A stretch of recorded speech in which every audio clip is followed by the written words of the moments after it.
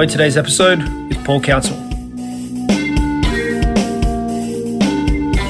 So then, if someone does manage to break themselves away from the dominant thinking and what they've been programmed with, and just the reptilian consumer, spend more than you earn mentality, they manage to, buy themselves space, as you talk about there, which I think is, again, like another one of these mind-blowing concepts that we don't think about. Everyone's thinking about getting more money, but rarely is anyone really clear that they're going to buy themselves space, and then what they would actually do with that space. You've been challenging me around purpose and those sorts of things. Like, what do you do with the space that you've been able to create?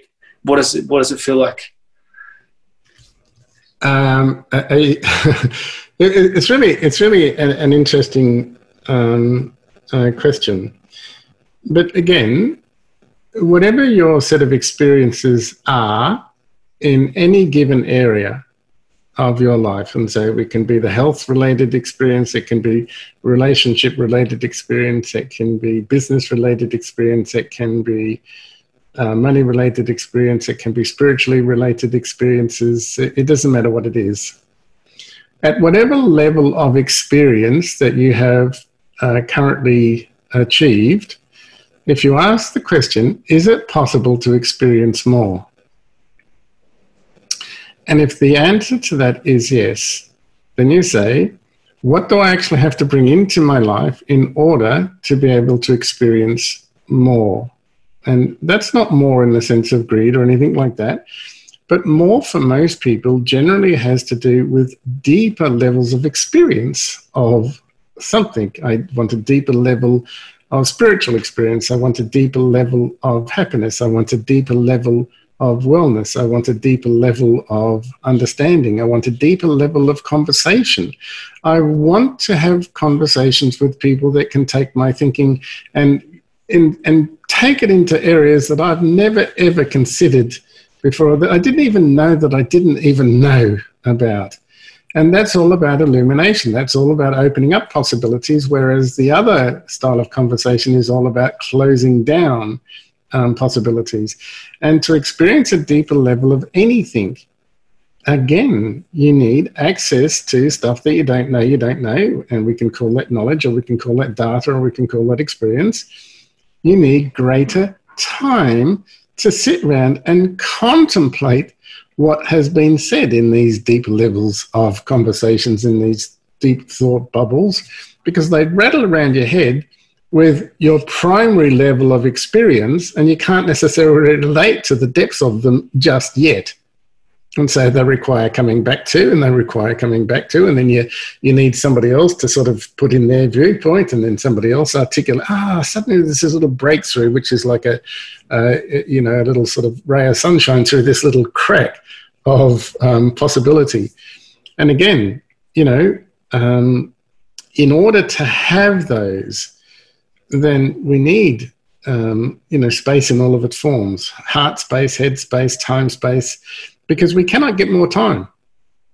If somebody else has got the secret of more time, I'm with you, but we have these language patterns like daylight saving in Australia at the moment. My goodness gracious, I'm so thrilled that I'm able to save an area of daylight. And look, I'm pretty much a sort of a daylight saving miser. So I stick it in a glass jar and I stick it in the cupboard so that I don't lose it. And so every day I stick an hour's worth of daylight in the glass jar. And at the end of the week, I got 7 extra hours saved up. I'm really, really impressed. But again, if you think about just language patterns and how language generally restricts rather than expands, and belief systems rather restricts rather than expands, and people can't have a deeper level of anything.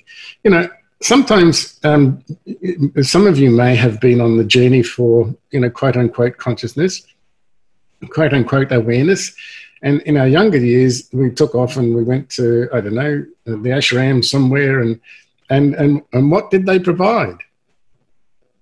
Space.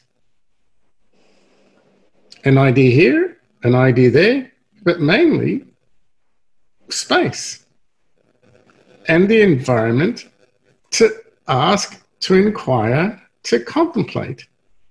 And when we go back into the modern day life, what does it do? The exact opposite. You're busy, no space.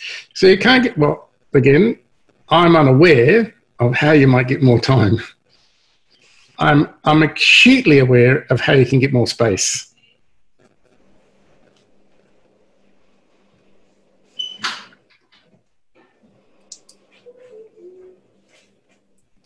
So you've had that space now for a significant period of time, and you still choose to relate to people like us in real movement. You make your some of that space available to people like myself, inquiring minds.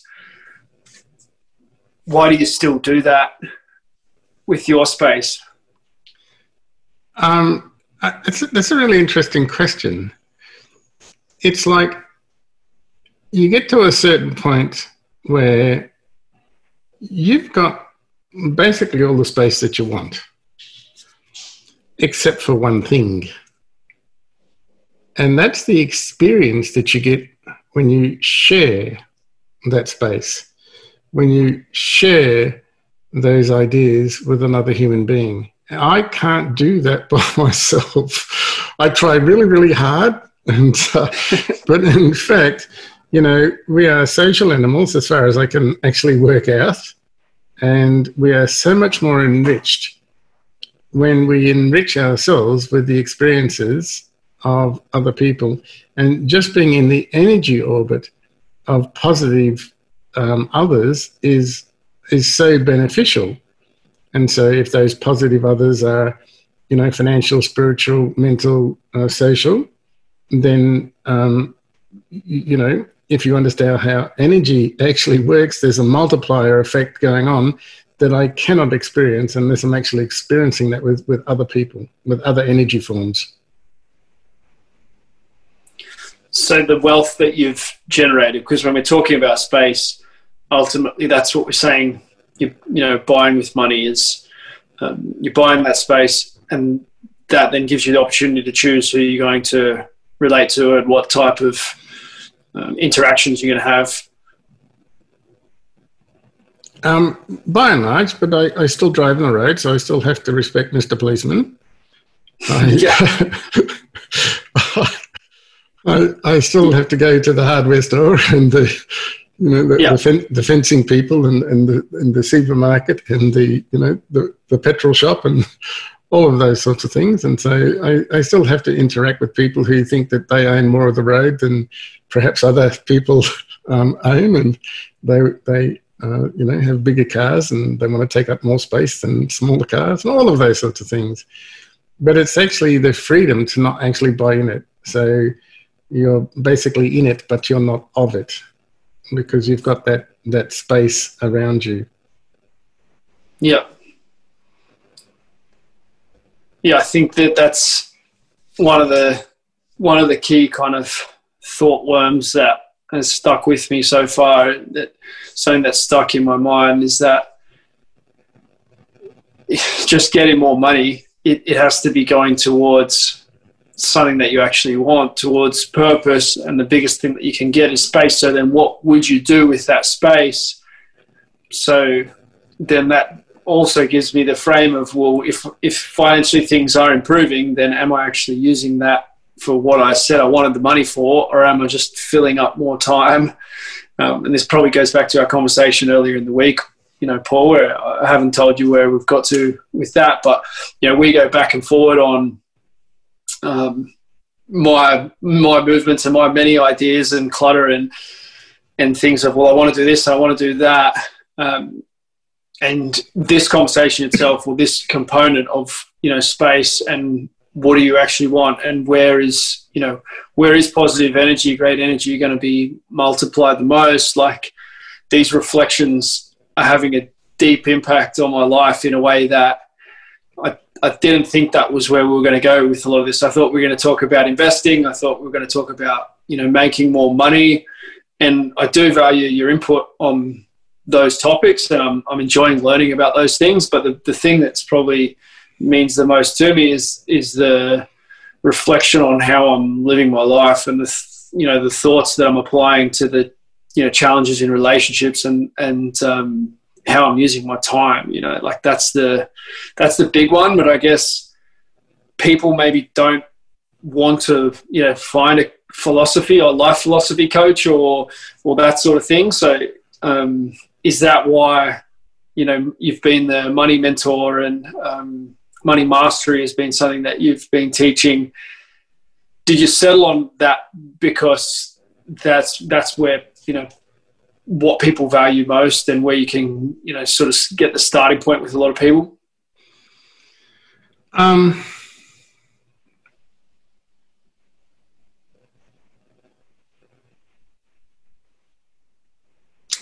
Not really. I'm generally,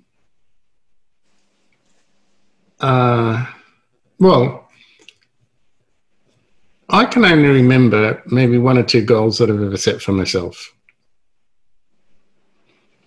And in fact, the goal that I can remember setting for myself is to undertake a long-distance kayak race of some 500 odd kilometres and, take out the gold medal. Now, I only set that goal not because I was a paddler or as a kayak racer or as actually any interest in anything like that at all. It was in 82 or 81 or something like that. I was at a university, and one of the guys there was a long distance kayak racer. And he was training up for what they used to call the Murray River Marathon, which happened in Boxing Day, between Boxing Day and New Year's on the Murray River. And it's a race over 5 days. And so he asked me to come along and be land crew. And so you're racing for 8 hours, 9 hours, and you can have pit stops if you like, but basically you get to know who are the people on the water, and you get to know that pure and utter exhaustion at the end of the day. And so, over 5 days, you really get to appreciate. And so the person that I was crewing for came second. And I thought, oh, look, I know how much effort he's put in. I'll go and find the person that actually won and congratulate him. And that was my absolute full intention. And it was at a place called Swan Hill. It was in the middle of the Oval, and it was New Year's Eve. And so everybody's, celebrating in their festive spirits. And I found this guy, and he had a fairly long lineup of people that were talking to him and wanted to congratulate him. And the closer I got, the more I started to get a really awkward feeling because this guy wasn't exactly the most generous. It wasn't exactly generous of his competition.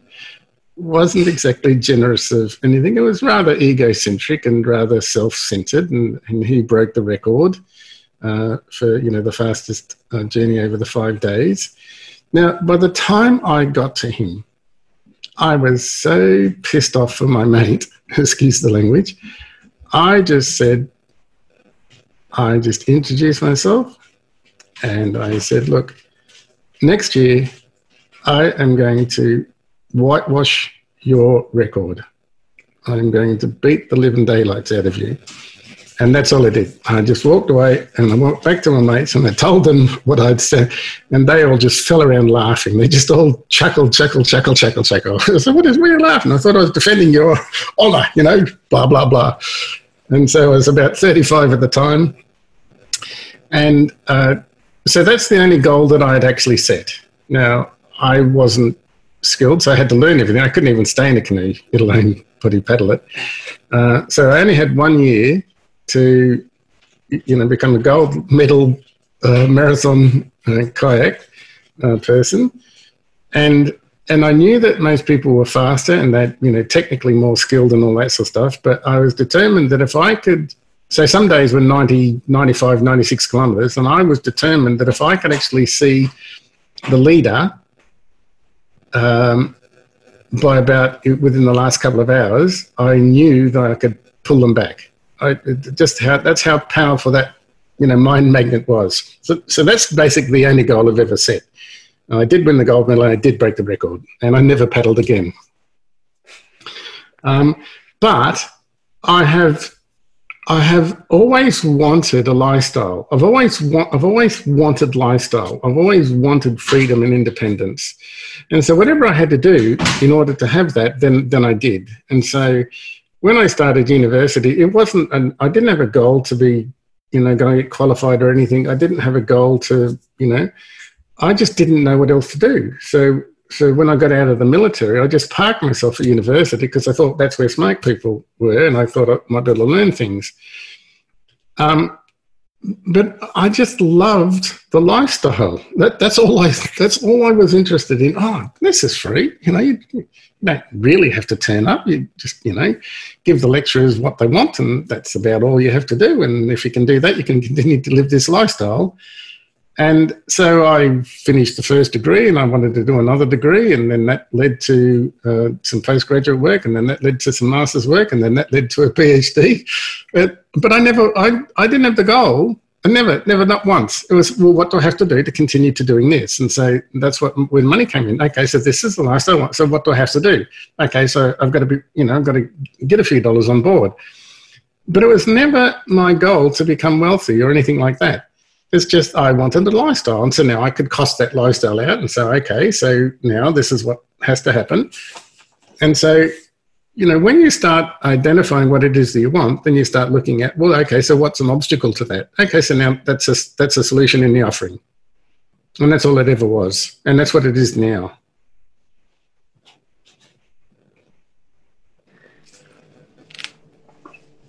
So you wanted the lifestyle, you bought the lifestyle in a sense, and then you've been teaching other people this for 20 years or so.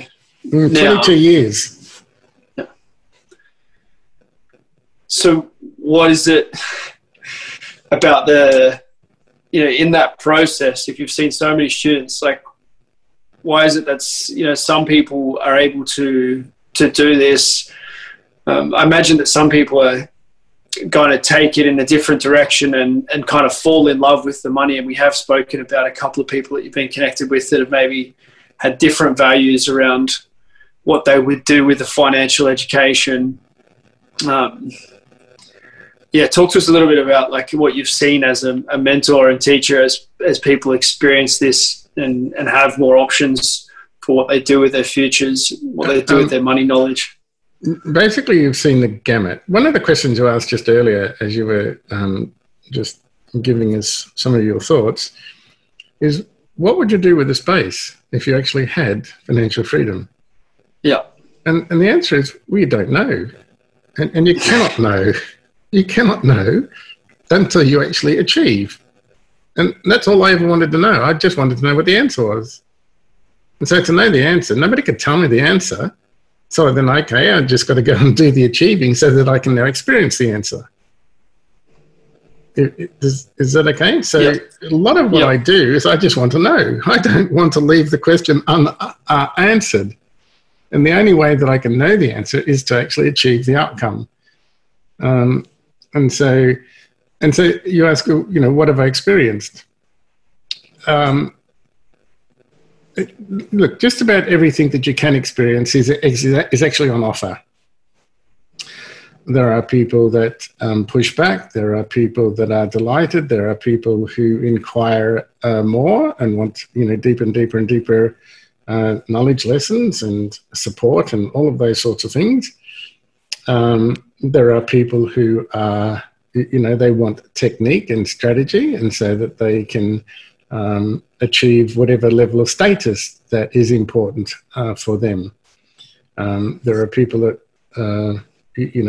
once they actually have a few strategies on board and a few skills on board, then greed takes over. And so they start measuring themselves by what they don't have. What they don't have is, hundreds of millions. What they don't have is 1 billion. What they don't have is 10 billion. What they don't have is a bigger yacht. What they don't have, and so they're always measuring themselves by, an unquenchable yardstick. And, I am, most, there are people who use money for the basis of power. And so I've seen corruption. I've been ripped off by quote unquote business partners who you try to support. But I've never once bought into that as being a statement about me. That's a statement about them. In fact, they're always secondary people. In other words, they need somebody to give them the ideas that then they can actually become skilled at. So they're not primary thinkers. They're always secondary thinkers. And as a primary thinker, you know that you can always, turn left, turn right, walk away, whatever, because it's you as a primary thinker always have the skills for different directions and different lifestyles, different outcomes. And so I've never been threatened by anybody that, quote unquote, has done the nonsensical or the productive thing. And so, but it's like, at the basis of all of this, if I'm really brutally honest, is that, the greatest experiences that I can recount have always been with other people. And I can remember as a child, some of the greatest experiences I had with, quote unquote, my playmates, if that makes sense. Yeah, you can have playmates at school, you can have playmates at university. There are some experiences that I had at university that I would never have ever got anywhere on any planet in any part of the universe except with a couple of blokes at this particular university at this particular time. And they are so rewarding and so enriching, but they were all about time and place. But that place required playmates at whatever level. So it doesn't matter whether it's at the schoolyard level, the professional level, the personal level. My experiences can be enriched simply by having playmates to play a higher game with. And so, again, that supports and challenges and you rise up, and it's all about growth. So, I'm constantly doing it in order for people to, finally get the idea that they can actually come out and play. And in that playing, now we can do anything for anybody in any circumstance, anywhere in the world. If you'd love to experience the impact that Paul's teachings can have on your life and your future, use the link in the show notes to find out more.